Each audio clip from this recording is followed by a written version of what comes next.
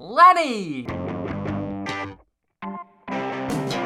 Oh, yes. Oh, God, yes. Welcome back to Is It Still Good? This is the show where we take our rose-colored glasses, we receive head trauma, and we are forced to misplace those glasses and instead of wearing them, write notes to ourselves constantly to remind ourselves of our past. And it's without the glasses and with a constant fresh set of eyeballs and enhanced vision that we are forced to gaze upon the youth culture that we once held so dear. And we ask ourselves if it's still good. We are two grown-up film students. We hate growing up. I'm Bear Kennedy. I am in Chicago, and spring has sprung. And joining me as always, Andrew Carter in Los Angeles. I mean, it's basically spring all year round, but you can feel some spring in the air. It was a very nice day today. I am also fully vaccinated. Me too. Got the number 2 earlier this week. Awesome. And so how long do you have until, you have another week until you're inoculated? Just about. They say 14 days, but I'm getting on an airplane in a week from today. So okay. We're hoping it kicks in. Yeah. Fingers I'm fully inoculated as of last Saturday. So we can, and now we can start going outside without masks. Yeah. How do you feel about that? How do you worry that people are going to judge you or come up to you? I don't care about that so much. I don't mind wearing a mask outside or anywhere. If I'm walking around outside, I kind of haven't been wearing one forever because you're fucking outside. Yeah. Especially if I'm running, probably not going to do it. But inside, do you have one with you while you run? No. Or is it okay? Because I bring one with me while I run. And I'll kind of hook it up to my ears, but pull it down usually. And then I'll just pull it up if I pass someone who's also wearing a mask. I have large ears, and I feel like I really feel the stress on them when I do that. And I just try to avoid people, give them space. But realistically, outside, that shit dissipates so quick. Yeah. The solution to pollution is dilution. And you can't, unless someone fucking breathes directly in you. Right. There's just not enough particles in the air as you're outside passing someone to realistically do anything. Also, if you're 6 feet or more apart, then when you're running, it's not like you're running next to these people. You're running past them. Yeah, because I'm super fucking fast. I'm just whipping ass up and down. You're the fastest guy I know, probably. Yeah, I'm unbelievably fast. And you're the fastest guy you know. Yeah, 100%. I've just been working on the speed, keeping the knees and the Achilles in check as I get older. Things are breaking down more. Yeah. But, I don't mind wearing a mask indoors or in any situation where hey, you got to wear a mask. Yeah, I don't either. I don't give a shit. I think the people that are complaining can just go fuck themselves. It's not hard. It's insane. It's not a big deal. Just really fucking not. do it. Yeah. Yeah, grow up. It's funny, and speaking of growing up, this is going to be ironic that I just said that, because when you started the podcast and you said we are two guys who receive head trauma, I thought you were going to say who receive head, and I was like, oh, what's that about? We're getting sexual early on. Yeah, and I was like, oh my god, that's what we're discussing this week. No, it's often a windy road with me. Yeah, this week we are discussing Christopher Nolan's 20-year-old classic Memento. This is a film that came out and premiered. I thought it was Sundance, but I was wrong. It was Venice in September of 2000, and then it was released in the U.S. in March of 2001, so just about 20 years ago. And this was a film I remember seeing posters for.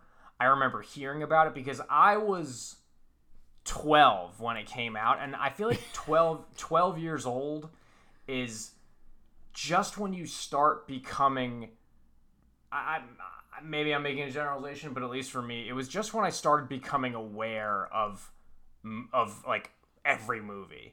Every time a movie came out and there was a review in the paper by Roger Ebert on a Friday, I read the review. Hell yes. And I would, Ebert, man, he was my guy. I was in the same room as him once, and I didn't go up to him. I was too intimidated. It's one of my biggest regrets. He probably would have talked to you. I've also heard a lot of stories about people that wrote to him. And even wrote bad stuff to him, then he would respond. Yeah. Yeah. He wouldn't like He was- match he- your tone. He'd like respond like, "Hey, I hope you change your mind about this. Like, life's short." Right. When I was in the same room as him, it was actually at the DGA Awards in 2009, and he was receiving an award. He had lost his ability to speak at that point. Was he post Jaw? It was, yes. But his wife Chaz was with him, and I saw him, and I was like, I just was like, I can't. It came from a place I just didn't want to bother him, like, you know. And I think knowing that maybe he couldn't talk back, I didn't want to like make his, you know, I didn't want to like make him translate anything to his wife and put her through anything or whatever. But if I ever get a chance to meet his wife, I will certainly say something now, because his movie reviews like is what got me into movies. And basically, I remember when Memento came out, but of course I was way too young to see it. I didn't see it until I was in college, and I just rewatched it today as we were recording this, and I remembered it for sure, but not the details and not well enough to remember like the twists and the reveals and stuff like that. This was a movie that I heard a lot about because of the guy who made it, because I saw Insomnia and Batman Begins and The Dark Knight, and then people were, oh, you gotta see Memento, and you gotta see Memento. When was the first time you saw this movie? I either saw this, I think I was about 15. I think I started like, I remember like going to the movies was a normal, regular activity right around 12 as well. But I didn't like get into like become like a movie guy till I was about 14. Okay. And after that, that's when I got into like DVDs, renting shit at Blockbuster all the time. That's when they had changed their model to the like $30 a month, and you can take out any 2 DVDs at a time. So you didn't have to like pay. Wow. You just scanned it, which was fucking awesome. So I either saw this on DVD when I was like 15, or I caught it on like cable at that time. Because I was thinking back, when was the first time I saw it? And I was thinking about, I don't know if you remember this, but IFC, the channel, used to be awesome. It used to be, it's allegedly still does stand for the Independent Film Channel, but they used to just program movies all the time. Yeah. And now if you turn it on, they have like syndicated 2.5 Men with full commercials, it's a little weird. And shit. It's very weird. But they still broadcast the Independent Spirit Awards, which are awesome. I mean, I guess that's okay. I know that everyone who gets into TV, every channel, every streaming service, frankly, has the same arc, basically. You come out the gate super hot, you have awesome shit. Then you're forced to come up with, you know, original programming, and then you're forced to come up with cheap programming. And it's really sad to watch that happen to things that you like. You're watching it happen now with Netflix. But IFC used to not have commercials, used to play unedited full movies all the time. And yeah, I remember that. They used to play stuff just 24 hours. So I used to stay up really late if I saw shit I wanted to see, and like watch just double features of stuff from like, you know, 11 to maybe 3 or 4 in the morning. Right. And they had no commercials. If a movie ended like I think Memento is like 1 hour and 50 or so. So it'd be a 2-hour block, and then in the last 10 minutes they just play like some kind of special feature or some kind of like mini documentary or something. That's awesome. It fucking ruled, frankly. So I may have seen it on there. That would make sense for the time period when I was watching. But I do certainly remember watching it. I vividly remembered about the first 30 to 40 minutes of this movie. And I remembered that he was Sammy Jenkins. I had forgotten that completely. Okay, the only thing I remembered straight off, and I could just very, I don't know why. I've probably watched the first half of this movie a lot. It's probably why I remember it very well. But I remembered about probably up to and including my favorite scene is where he knocks on the guy's hotel room door and just waits till he sees the peephole flash and then kicks the door in and ruins a guy's day, and it's Yeah, not even that the was guy. really funny. I'd forgotten about that completely. I remember the only thing I remembered is Joe Pantoliano saying "Lenny." That's literally the only thing that I That's remembered. a good Joey Pants. Thanks. And I guess I remembered like the scenes in black and white with the kind of the monotone score. Yeah. Just vaguely, but that's the only thing I remembered is Lenny. But yeah, I mean, let's get into it. I feel like this movie had its work cut out for it in terms of its structure, and because we've seen movies that start at the end and end at the beginning or whatever, but this one was interesting because it was fragmented. It constantly, like, you saw the same thing a bunch of times, but I thought what was such a smart choice was you saw just enough to remember what was happening. He put just enough in there. And that's that Lenny, that early on that he hits him with, that Lenny is one of the parts where it overlaps a couple times. So like, Which just is why I remembered it. Yeah. In case you haven't seen the movie, it's about a dude who has no short-term memory, and he's trying to find the person who raped and murdered his wife so he can get his revenge. Right. So he can't make new memories. So he has like a limited time of what he can basically hold in his head, which is interesting. And then the movie is mostly backwards, chronologically, kind of showing scenes, rewinding, catching you up to a certain point, and then rewinding again and catching you up to the beginning of the previous kind of sequence. Yeah. And then interspersed are these like black and white sequences that are going chronologically, and then eventually towards the end they meet up and the timelines converge. So that's kind of what's going on. So like parts, it helps to orient the viewer to have a little bit of overlap of the beginning and end of those sequences, so you know what's going on. And that Lenny moment is one of the first ones that you have to hear and see Joey Pants a couple times in quick succession. Yeah, and after watching this movie, one of my first thoughts was like, the only way to make this was the way he made it, low budget, independently. There was no way a studio would ever greenlight this, because on paper, just what you described, that shit would probably make a studio head like sweat bullets, and they're just like, no way. Like that. Yeah, people are gonna be confused or bored or whatever. But like, I think one thing that Nolan does really well is he takes these kind of heady concepts and he really does make them genuinely entertaining. And with the exception of Tenet, which I guess we can talk about, because we'll probably. I didn't watch it. I thought about it and then I didn't. Oh, okay, all right. Well, if you didn't watch it, then we don't have to. I fucking hate that movie. That's I'm excited to see knows. it, but my hang up is I feel like I'm owed a theatrical experience there.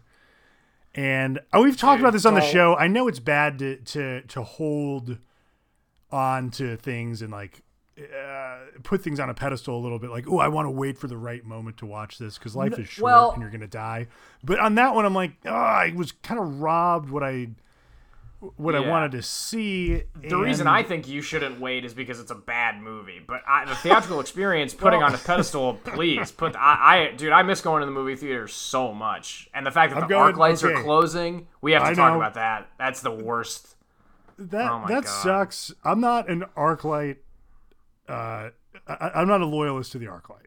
Okay. I've got one here in Chicago that I like. It's right off the subway. It's easy to get to. Yeah. But I'm probably, if anything, a Regal bitch. And all right. I just from proliferation, I go to a lot of AMCs. But my first movie theater experience is already scheduled. It's coming up in just under 2 weeks. It's going to be Heat at the Music Box. Ooh. And I'm going to drive my car with my boner there because it's on 35. I believe so. Oh my god! I want to drive out to Chicago and do that. That fucking should. Movie Come on is down. So good. it's going to be. She had a great ass. Oh, that's what I told Jackie. She's never seen it. I was like, you might like it. It's a great action movie. It's a great heist movie, but more than anything, it's a incredible showcase of Al Pacino yelling throughout the whole film. And that scene in particular makes me laugh so fucking hard. And it's actually pretty it's actually pretty apropos that we're talking about Heat, because Nolan, his biggest cinematic influence is Michael Mann, and you can see it in all of his work, and that's what I think he's done he was so smart about, is like, he was basically like, I want to make, high concept shit as if Michael Mann did it, like with the grounding of a Michael Mann film. And that's pretty much what he's done his whole career. And I you don't can see it outside of just The Dark Knight. I don't really see it in Memento. Really? I see it in Memento. I see the look. I think the framing. I think the fact that it's, I think it's also his scope too. I mean, when you break down Memento, it's a pretty small movie, but it feels big. And a lot of that has to do, I think, with the structure and the aspect ratio and what this character is going through and how big it feels to him. I don't know. That's what I felt watching it. I don't feel that at all. I think it feels like a dream. I think it super captures the feeling of being in a dream. Ironically, for sure. which is described by a character on screen in Inception, when Leo's sitting outside in Paris and asks the former Ellen Page, right? Yeah. How did we get here? In a dream, you don't get anywhere; you just appear, and that happens constantly in Memento. Yeah, and it does. You're right. I don't get a good sense of place from Memento either.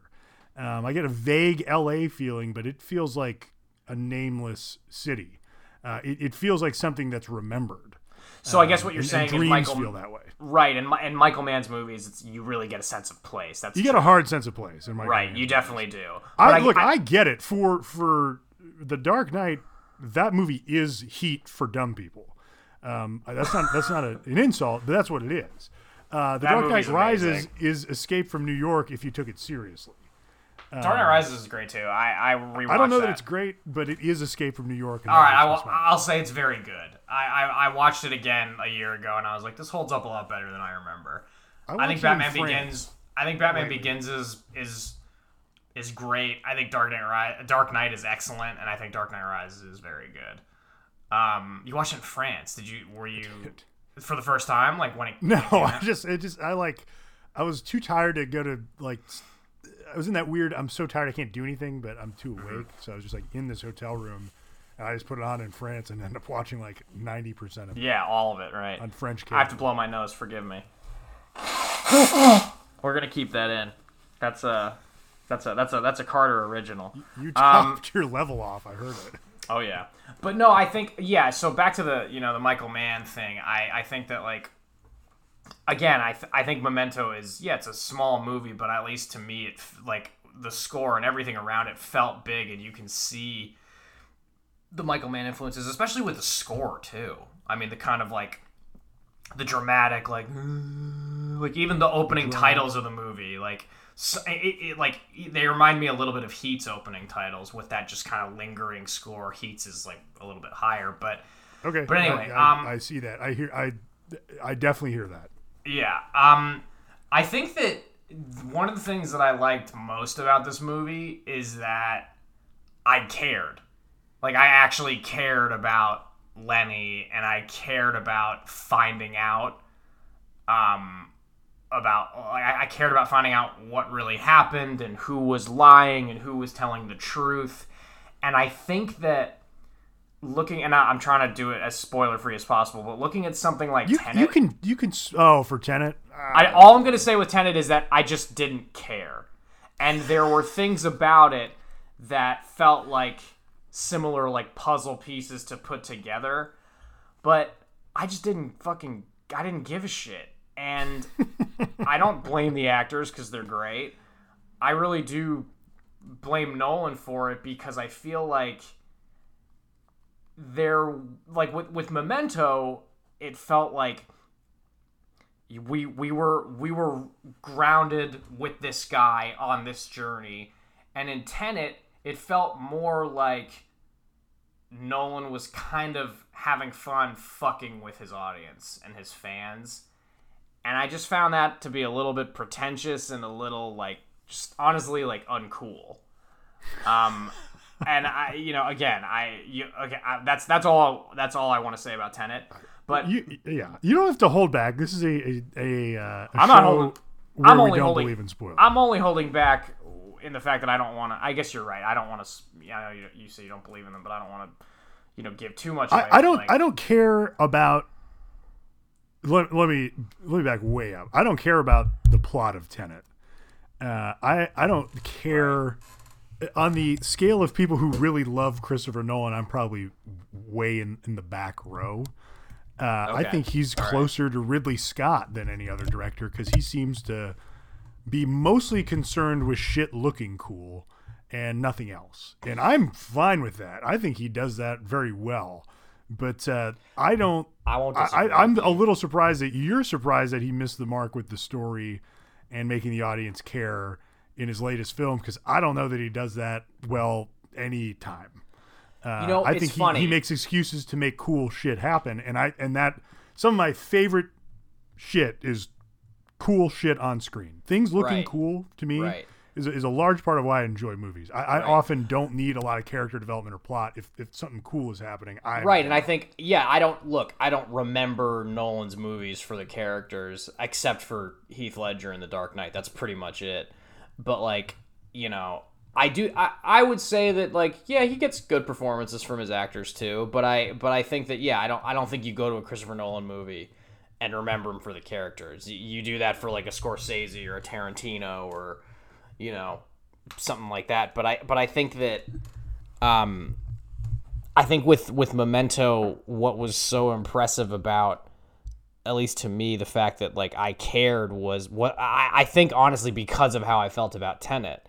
And because of what I remembered, the little I remembered about Memento, of it being this thing that you have to piece together and all this, I was like, oh shit, is it going to be one of those headache movies that I'm just like, ugh, I don't care. But it was the opposite. I definitely cared and I was engrossed and I was entertained. And I genuinely, and there were little moments where I leaned forward and I was like, did anybody catch that? One in particular was when he's in the car with Teddy, Joey Pants, and he's like, write this down, I'm telling you. And he writes it down and it's a completely different handwriting than what we've seen. Yeah. And I wanted to ask you about that because later we see him write down and it's the handwriting that we've always seen. Where the fuck did that come from? And he makes a point of saying you have to trust your own handwriting in his kind of narration in the black and white stuff as he's explaining his process and his systems. Right. Okay. So go ahead. I don't know if that particular scene is him fooling Teddy by not writing in what he's decided his handwriting is so that he knows not to trust that note, or if he's having a moment of lucidity.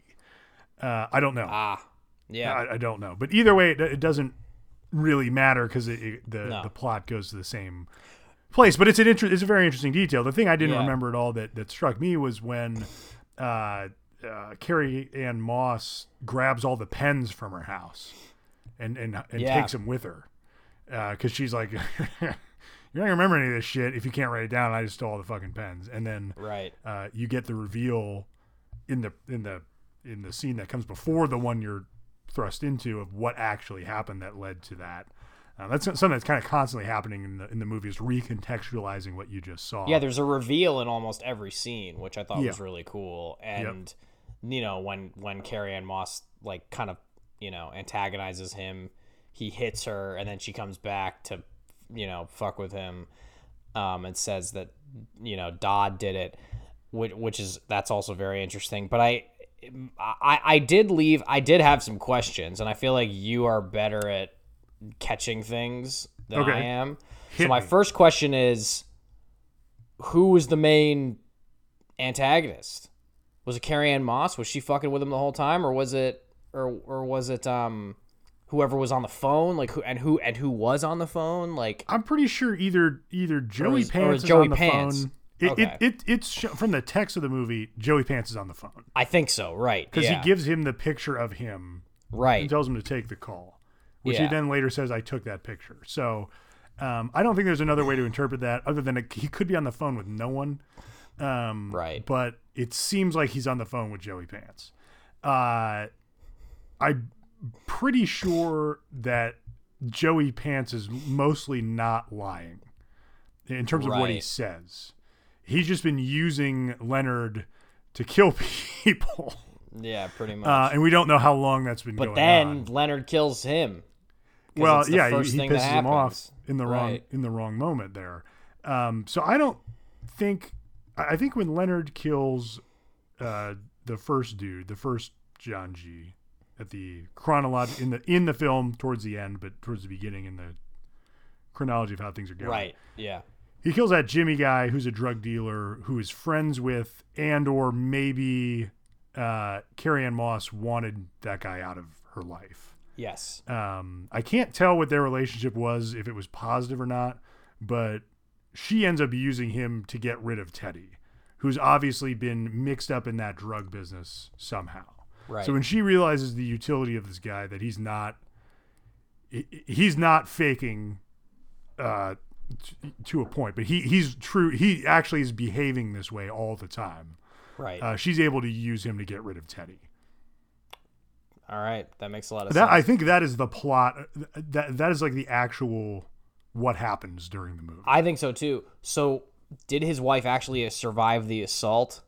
And who assaulted her? I feel like. Well, actually, no. He says it. It's just two junkies that were there at the wrong time. Who then Joey Pants helps him track down and kill. Right. But it doesn't stick. Like nothing ever sticks, and so Joey Pants, kind of realizes, okay, I could probably get this guy to do a lot of dirty shit if I can just get him to believe the right thing. And what we don't know is how long he's been doing that. And it seems like it's been a while. I was gonna say, so we don't know how long he's been doing it, but we do know that this condition he has this condition. There's no one's convincing him that he has it. He's convincing himself that he has it. From the Sammy Jenkins shit, he doesn't have the condition. Right. But he doesn't physically have it. I think what he says about he should be able to physically make new memories but can't, I think that's true. I think he doesn't physically have a brain problem. But he's convinced himself so thoroughly that he does that it's functionally the same thing. But he can't learn new things. Yeah, and on top of that... And it's on purpose. Yeah, and on top of that, it's because of the behaviors, and it's because of his actions. It's like, that ending monologue. He's basically telling him, like... He basically says, like, I'll have consequences for my actions, but if I don't remember them, then I can keep doing this shit. Yeah. So it's such an interesting thing because, like, you know, after rewatching the Dark Knight trilogy last year, it became very clear to me, and maybe I heard about it before I rewatched it, but it became clear to me that, like, Nolan is he does a good job of summing his movies up by, like, you know, 1 or 2 word themes. And, like, Batman Begins is about fear, and The Dark Knight is about chaos. It's about heat, yeah. And The Dark Knight Rises is about pain. And for me, I don't actually know. I want to know what you think Memento is about with 1 word. It's like I have it on the tip of my tongue, and I know it's something, but I just don't know what. So I want to hear what you think. I think what he's trying to get thematically is what Joey Pants tells him, which is we all lie to ourselves to be happy. Everyone does it. Yeah. And I think Lenny lies to himself to be miserable. Right. But can't get out of it. I mean, that the trauma from the incident with his wife fucked him up to an extent that he's psychologically has this condition. It's not a physical condition. Right. But sorry, go ahead.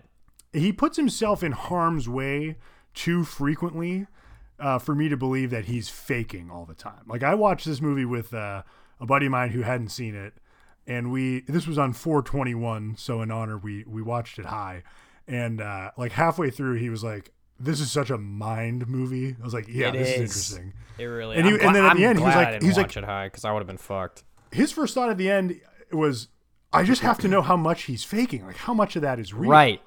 And that's cool to see someone get drawn into that, like he did. But I think I don't think he's faking at all. I think he is fully convinced himself that this is how he must live his life to deal with that traumatic break-in and potential rape of his wife. I think he killed her. I think it ended up with her dying because he did the insulin thing to her. Yeah, I was gonna say I think he did kill her with the insulin, and I think that as far as this shit's been happening, that Carrie-Anne Moss and Teddy have been using him. Clearly, it's been a while. We don't quite know, but I think it's clear that the conditions started after his wife's assault. Yeah. And I don't know, man. To me, the movie's about trauma. Like, I guess let me rephrase it. It's about the effects of trauma. It's about what starts when you have something traumatic happen to you. And I don't know. I think it's such an original approach to that subject. Truly, I really think that. But you were going to say something. What? I think I see that, but I really think this movie is an excuse to do some cool stuff with editing. And that was my main takeaway was that I swear to God, like I thought this movie was like really profound and interesting and deep as a 15-year-old. Yeah. And this time rewatching it, I definitely did not feel that way. I was like, this is a very interesting display of filmmaking craft. Yeah. And it's very good. I think so. And telling the story in this way where you're telling it backwards puts you in the mind of the main character because he's experiencing every scene without knowing what came before it, and you are too. Right. And that's fucking nuts. That is crazy awesome. That's really cool.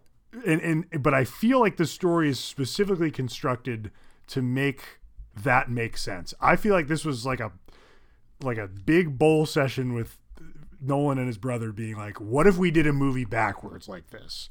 The dude couldn't remember stuff, and you as the audience can't remember shit because we don't show it to you till later, but it still makes sense as a narrative over a 2-hour time period. And then they wrote to that structure. That's what it feels like to me now. I think I had like a AOL Instant Messenger, like a way status that was like, the world just doesn't disappear when you close your eyes. Like, quote from Memento. Like, I thought that was awesome. And like, that's not as good as I thought it was. No, it's not. I agree with you there. But I will say that I slightly disagree with you on the fact that it's you're saying that it's not about anything deep. I think it is, but I think that you can, and I think this is kind of a product of who, and again, I don't know the man at all, but I think it's a product of who I gather Nolan to be from watching him in interviews and listening to commentaries. I think it's interesting because he's obviously a very intelligent guy, but I don't think he's very emotional. No, and I don't think he doesn't hit that shit at all. No, I don't think I think it's kind of a classic British stiff upper lip thing. Like if you just and the reason I can talk about British stiff upper lip and see it is that my mom was born in Liverpool. I was like, my mom's a pretty emotionally open person, but my grandparents, we got that vibe from them as kids sometimes, and like my mom gave off that vibe sometimes and everything. And I feel like that is a thing, and I think it comes through in his work. Like, it doesn't mean that there's not emotional moments in his movies, but I think there is an emotional distance to just about all of them.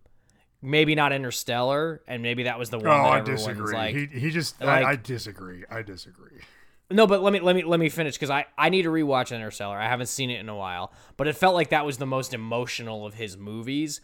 But he went from like 0 to 100 with the emotion. It was like kind of beaten over the head, he beat us over the head with it quite a bit. From my memory of seeing it one time 6 years ago, so I need to see it again. But with this one, it's like I think there is deep stuff there to unpack, but I don't think he's really interested in the emotion. I think he's way more interested in the visceral. That was one of my biggest problems with Dunkirk, was that there was nothing emotional for me to connect to there, and it was a purely visceral experience, which was his goal. And, goddamn right he achieved it, because that movie, as you said, as a filmmaking craft similar to Memento, Dunkirk is very well executed, extremely well executed, like to a T. It's like a fucking clock. And yeah. But there's not a lot to connect to emotionally, and for my personal taste, I really like that and need that in movies. But again, there was something interesting happening here as I was watching it. I think I just kind of let go of needing to like really emotionally connect or whatever, and I think that helped me care. I think that helped me like invest and be more engrossed. Like I genuinely wanted to see what happened, and maybe that's because the plot was very interesting or whatever. But yeah, I think Nolan is a lot less interested in character, like character emotion and emotional exploration of things than he is in, as you said, like just very, very, very kind of, for lack of a better word, proficient filmmaking and technical craft. I don't know. I feel like I'm rambling, but I think you. No, get I feel like he's a visual genius. That's why I think he's closer to Ridley Scott than anything. I know Ridley Scott gets criticized a lot for missing the emotional mark or having his movies come off as cold. I don't always feel like that's true. I don't think that's true. Very for legitimately does not care about acting. I don't think he has any interest in actors or acting at all. He cares about visual styling and production design. Yeah. I think he lucks out. He might care more. People, yeah, I don't think that's true. I think he does. But I don't think it interests him. Wow, I see. I look at a movie like American Gangster, and it's like, I don't know how you couldn't be interested. Like that movie gets by on its performance. I mean, I also think it's a really interesting story, but like those performances from everyone across the board in that movie are great. But you cast two awesome leads, though. I mean, yeah. And so you fill you're out right. with It's great like actors. Yeah. It's like he got lucky there. Yeah. He has the carte blanche to do that, right? I mean, he got really lucky casting Joaquin Phoenix in Gladiator. Oh my, yeah, what a performance! Because Holy shit! That role on paper doesn't play as well as he played it up. And, right. I mean, I tend to like Russell Crowe, but I mean, he doesn't exactly have a reputation for being like someone who's really dedicated to acting. Right. Yeah. He's good. Yeah, he's good though. But I haven't watched Gladiator in fucking, I don't know, 15 years. A long time. We could revisit that. I've seen it quite a bit. Yeah. I like Ridley Scott movies a lot. I like Christopher Nolan movies a lot. I do too. I just don't buy into this guy as a genius. I think he's very interested in doing. But you just said he was a visual genius, so make it. So he is. He's a visual genius. wizard. Okay. But it's not like he's doing something different with film that is like redefining the genre. I mean, hey man, I think you could argue that Michael Bay's a visual genius, and I know that might make you laugh. I would absolutely argue that Michael Bay's a visual genius because I've seen Bad Boys 2 and it rips your nuts off. Dude, Bad Boys 2 is awesome, and I don't care what anyone says. If you watch a Michael Bay movie, you know it within 5 minutes. Of course. And when I say within, I mean probably in the first minute. Oh, so I don't care what anyone says. You can hate on his movies all you want. First of all, I think the first Transformers is fucking awesome. I love that movie. I think it's a lot of fun. And I love Bad Boys 2 as well. I think those are probably my two favorite movies of his. Bad Boys 2 is a legitimate great film. It's a good movie. It's a good movie. Did you see Bad Boys for Life? I did not. Not that I didn't want to. I just kind of missed it. Might be the best of the three. I'm not just saying that. There's no way it's better. There are some kills in Bad Boys 2 that are so fucking hilarious. I know, but and just over there the top. is some really good surprises in Bad Boys 3, number one. And number two, look, you're talking to the resident emotional guy. It's emotional, and it has things to say about these guys doing it at this age that I found very interesting. That is interesting. I will submit Pain and Gain is a great overlooked film by Michael Mann. Or I'm sorry, Michael. With Pain and Gain, I absolutely loved that story. I read the whole articles about it. I thought it was fascinating and fucked up and dark and disturbing. And I liked some of what he did in the movie. I didn't really like that he treated it like a comedy because I just thought it's funny, but it's so. See, I disagree. I didn't find the subject funny. I didn't find the subject matter funny. I thought it was really fucked up and disturbing. And I don't mean it. I didn't find it funny and like I'm offended. I just was like, he should have gone the dark, disturbing route, and it's so I ridiculous. don't know. It is no, I agree. It's just ridiculous. The dumbest people convincing themselves that they're smart. Yeah, it's so funny to me. It's ridiculous for sure, but I just like the stuff that really stuck with me in that movie was the disturbing shit, which was few and far between. A lot of the stuff was played for jokes, and I was like, damn it, I wish that he did more with because like the article, my jaw was agape the whole time. I was like, oh my God, how could they this is insane. This is really fucked up. And I was like, the first thing I read, I was like, the first thing I thought was like, this is going to make a great movie. And I feel like, am I going to say he fucked it up? No, but I think that it would have been a little bit more interesting if he just leaned into the dark and kind of, I don't know. It's what the fuck do I know? Because look, the actors are committed. I think the Rock does a great job. Like So I don't have as big of an issue with Michael Bay as some people do, but you know what you're getting into. I don't expect high art from him.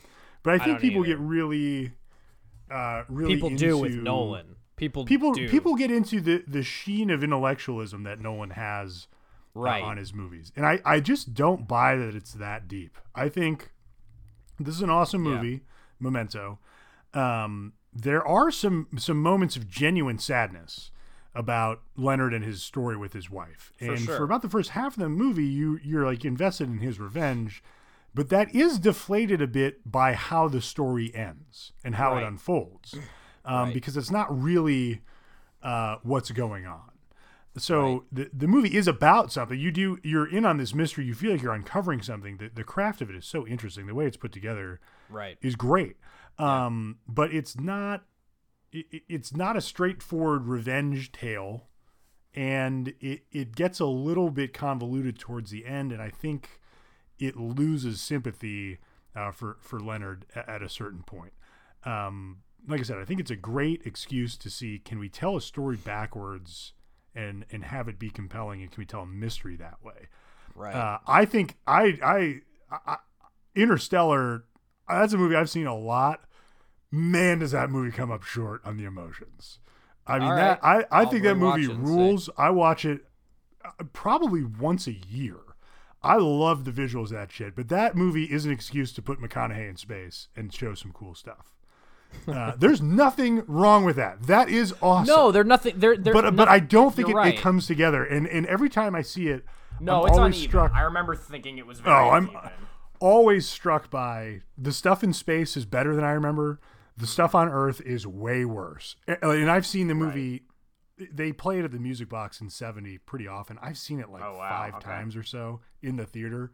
Like, I really enjoy it. But you really like that movie. I do, but it's a purely a visual experience. It's a fun movie. It just falls short of hitting that emotional mark.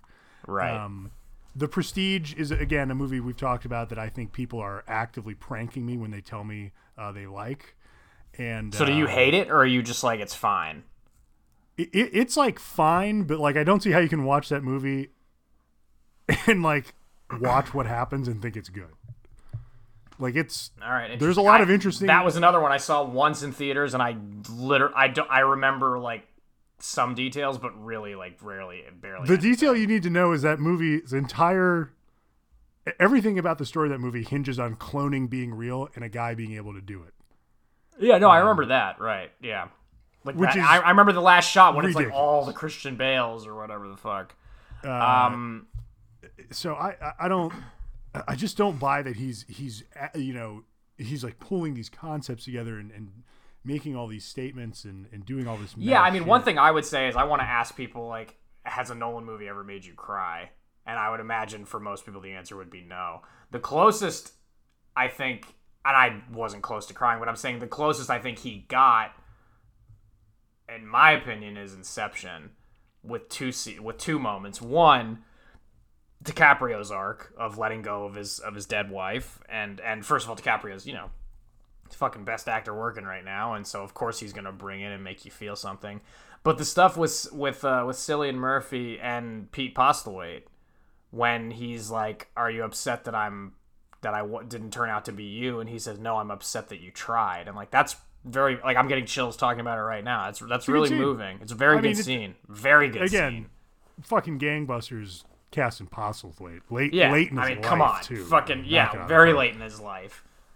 But I, think Hans he- Zimmer is doing a lot of the emotional lifting in Inception. Yes, as well. And I I love Inception. Inception's an I- awesome. Inception's my awesome movie. favorite Nolan movie, and I actually Yeah. would go so far as to say it's a masterpiece. Like I love it. really But again, Inception seems like an excuse to have a fight in a hallway where the hallway is spinning.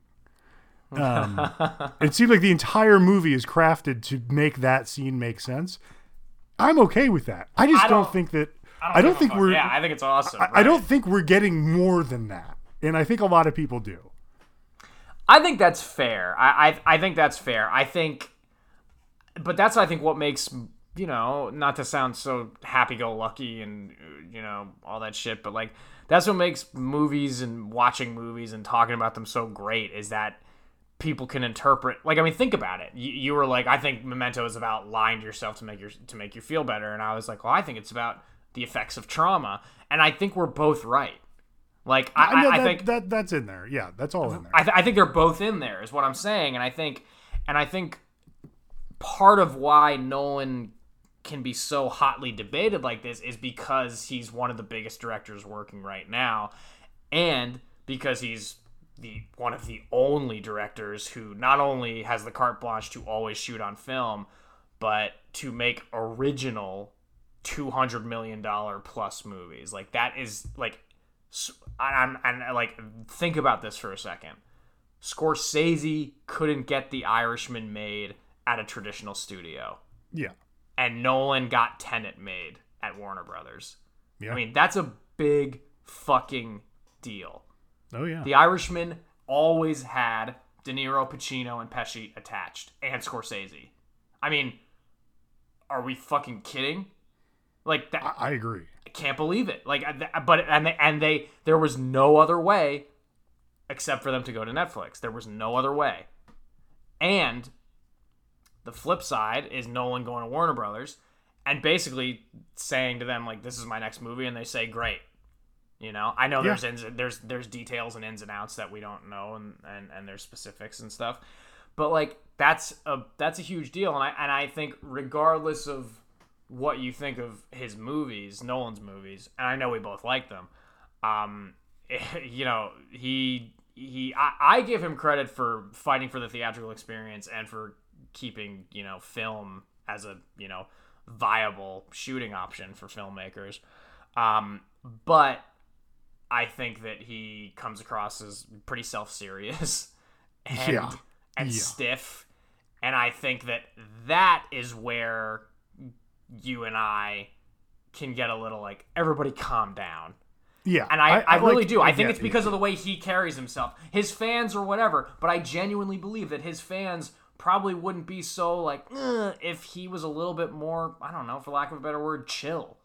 I guess. I try not to judge work based on like the people who like it, but it is grating with Christopher Nolan where you just get a lot of opinions like that. And I think his movies draw you into the mystery, so you do feel a part of what's going on, especially like for Memento. sure, like definitely. You get drawn in. Does a great job of pulling you into that story. You want to see what happens. There's a lot of surprises, a lot of twists and turns. You feel like you're actively uncovering the story instead of just being apart from it, which is amazing. But again, I mean, I think Memento is awesome. It is awesome. I agree. I think it's definitely, it's for me, still good. Oh, yeah. It's just very, very different than I thought it would be as far as its goodness. I don't know that I really thought about this being a showcase of filmmaking craft when I thought that this was like a top 10 movie for me. Mm-hmm. And it is. And it super is. It's really a showcase of editing and how you can use the medium of cinema to tell interesting stories in interesting ways. I agree. This movie lost Best Editing to Black Hawk Down at the Oscars. Wow. And I think Black Hawk Down rules, a Ridley Scott movie. It is. But I know the Academy Awards just happened this weekend. I have never called. I studied editing in film school. I've never been able to call who's going to win Best Editing for the last 20 years. There's It's like the always one word it's I always just kind can't of a do. surprise.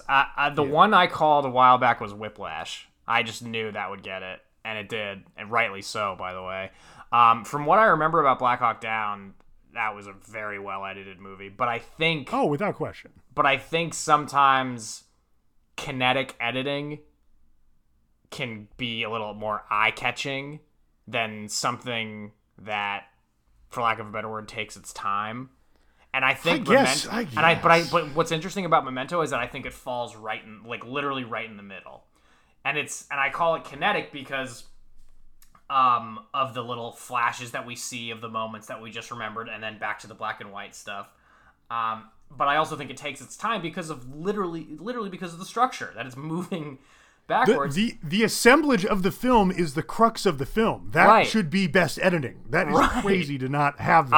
I cannot figure that I out. agree with you. I think it should have won over Black Hawk Down, but I'm saying that it falls right in the middle, and I think sometimes people are drawn in by kinetic editing. That's why I think Whiplash is a great example of something that is right in the middle. I mean, that last scene, the editing in that last scene is fucking brilliant, but a lot of the other stuff, it's like it plays out. That movie is a horror movie. Yes, Like, and the last scene is some of the best shit around. The last scene might be my favorite thing filmed in the last 10 years. Like, It's very good. I leapt out of my chair, like, and almost cheered when I saw that movie for the first time in theaters. And I saw that movie 3 times in theaters, and I took 2 more people to see it over the course of the next few months when it was in theaters. Literally, and I love the whole movie, but just to see their reaction at the end. That was my main goal. Was just to kind of, right when the movie cuts to black, was to turn to them and say, huh? Like, I'm not kidding. Like, I loved the whole movie, and I couldn't wait to always see it again, because it sucks you right in. But my main goal was to, and I didn't say anything. I wasn't like, oh, you gotta go to the, I was just like, just you fucking wait. In my head, I was like, just you fucking wait till the end. Holy shit. Like, dude, that ending is so good, and I'm sure we'll have him back on the podcast and he can tell the story, but Khalil saw that movie in theaters, and he was, like, freaking out at the end of it, like, stressed. Like, he someone had to go get him a glass of water. Like, he was like, oh, like hyperventilating. Breathe into a bag. Literally, yeah, like, that's what he told me. And because he watched it again recently, like a year ago, and was like, oh, it's so good, man, I forgot. But he hadn't seen it since because of that experience. Like, that movie's insane. Intense. It's amazing. But yeah, Memento with Memento. Go ahead, as we wrap up. I read Ebert's review. I don't know if you did, but I actually didn't, and I'm the one. He liked it. He gave it 3 stars. I figured it was like a 3-star, not a 4-star. Yeah, he said that the second time through isn't as fun when you know it's going to happen. He's like, the once is enough for this one. Is like how he kind of ended the review, and I was like, huh, that's interesting. That's fair. And then I was rewatching parts of it today, and I was like, you know what, this having some space between viewings of this movie was good for me. Now, yeah, that's it's like I see both sides. Yeah, like I love rewatching movies a lot, but this too. one worked a lot less well on the second viewing. When I watched it last week, it was working like fucking gangbusters. It was awesome. Right. Rewatching again and experiencing it again. But I get that. Like it does. It's a mystery movie. Once you solve the mystery, what are you going to stay around for? Some of the stuff is interesting. Thing. Some of it's really funny, but you kind of know the beats a little bit. Right. It takes it out of. But if you don't what makes solve so it, good. then you keep watching it. That's kind of like. I feel like after this conversation, I would be more likely to rewatch it than you would. Probably not because I didn't solve it. Like, we pretty much solved it on this show. But I think I came into this episode talking to you with more questions than you did. I don't think you had any. Like, no, I don't. There's nothing. I don't have a lot of questions about this. Well, you have a bigger brain than me. You have a big brain. I mean, we can laugh. We can laugh till the cows come home, but that's just the way it is. But it's good. I like. Yeah. Like I said, this is a movie that I feel like. I'm a little surprised it got nominated for the Academy Awards, because those tend to. The Academy, if you don't know this, is filled with old people. So something avant-garde like this, and this is pretty light for like experimental movie making, but for the Academy, this is pretty fucking out there. You know, it's almost like it's nice to just be included at that point because it's Well, I'm pretty this is sure off the he beaten and path. his brother got a screenplay nomination for it. really. I'm pretty sure they did. I mean, once you know a little bit more about movie making, you know, when you're no longer 15, Right. it's a little less impressive that they were able to make this movie because you shoot all this shit out of sequence anyway. Yeah, exactly. Again, it's all in the assembling of it that the whole thing comes together. And it's a big deal when something is actually in chronological order. I remember when Ron Yeah, it's, like, Howard, unheard of. It's when super Ron Howard won Best Director for Beautiful Mind, they shot it in chronological order, and the person announced that as he was walking up to the stage. Yeah, that's. And I was like, damn, he does deserve Best Director. Then that's fucking that's really that's like I can't fathom. And you know what? I don't get it. I'm sure it was I'm sure it was a creative choice, and clearly it paid off. That's a movie I need to rewatch, but Russell, I remember that movie was like, I loved it when I saw it. I saw it, I think, once or twice in theaters, and I really liked it. I never saw it in theaters, but I think I bought the DVD sight unseen and just watched it. I bought the DVD too, and I remember, that was a big upset when Denzel won over him. But rewatching Training Day recently. Man, he deserves it. Holy shit, what a performance. That movie kicks ass. Yeah. That movie kicks and he is ass. so fucking good in it. Oh my god. Yeah. That's an interesting movie because I think that movie rules. I kind of like that director a little bit. Antoine Fuqua, yeah. He's not like a prestige director. He's like a dumb guy action director. But that movie is just it's just 2 hours of Denzel. Yeah. He can shoot. He knows how to shoot action, which shows up. And one of the main critiques I've read over the last 20 years is that Christopher Nolan does not know how to shoot action. And I don't know that I agree with that, but I get where it's coming from. I don't agree with that. Where do you think it's coming from? He doesn't have a great sense of space during set pieces. That I understand. He tends to rely a little too much on quick cuts to inject. I understand that because the geography is like, and if you notice, a lot of his set pieces are they're moving. Oh yeah. You know, whether it's like the highway tunnel in The Dark Knight, or you know the snowmobiles in Inception, or even the fucking hallway shit. But like, I think one of the best action directors is John McTiernan. I mean, 100%. Die Hard, 100%. We've talked about this before. Die Hard, you know where everything is. You know where every single... Fucking Predator takes place in the woods. I was going to say Predator, you know where everything is too. Yes. Yeah. Predator, Die Hard, I mean, yeah, he's a really, really, really exceptional action director. Yeah, he went to literal director jail. Well, he just literal jail. Yeah. What did he do? Was it tax evasion or something? Good question. I feel like it was something kind of bad. Like, I think it was either... Please hold. He was kind of... No shit, it was bad. He went to jail. I feel like it was like manslaughter or something. Like really, it was... Manslaughter would surprise me. I'm going to say it's some flavor of fraud as I'm looking it up. I feel like it was either like... Yeah, I don't know. Let's see. What was it? Pleaded guilty to perjury and lying to an FBI investigator. Oh, wow. Okay. In regard to his hiring of the private investigator Anthony Pellicano in late 2000 to illegally wiretap the phone calls of two people, one of whom was Charles Roven, the co-producer producer of his... What? No, Roven. R-O-V-E. Yeah, Roven. Charles Roven's a producer. Yeah, he's a co-producer of his dystopian science fiction action film remake Rollerball. Oh, God. Starring Chris Klein. Yeah. He was incarcerated for just under a year. He filed for bankruptcy. Well, he'll probably never work again. How the mighty have fallen. Yeah, he has not... He doesn't have a director credit since 2003's Basic, which was a reuniting of... John Travolta and Sam Jackson, Damn, man. Well, hey, you play with matches, you get burned, right? And hey, that's a fucking John Travolta quote from Pulp Fiction. We got to end on that. All right. Done and done. Memento, still good.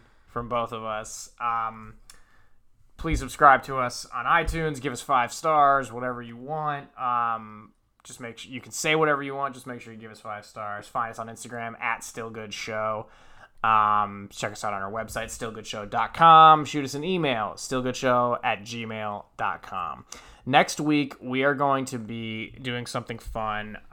We're going to be doing another episode of counter programming. So what we're going to do throughout the summer is revisit films from the summer of 2001 that were playing on the same weekend. Some may have even opened on the same weekend, and we're going to review them. Kind of just revisit them and not only talk about them, like how we feel about them, but how and why we think they were hits back then, and why, you know, maybe one survived and one didn't, or this or that. Because, you know, we all miss the theatrical experience a lot. We figure there's a lot of nostalgia for it, and we want to talk about it. And we're also going to do, you know, some food episodes and stuff like that. So got a lot more stuff coming for you. For Bear Kennedy, I'm Andrew Carter. Thanks, everybody.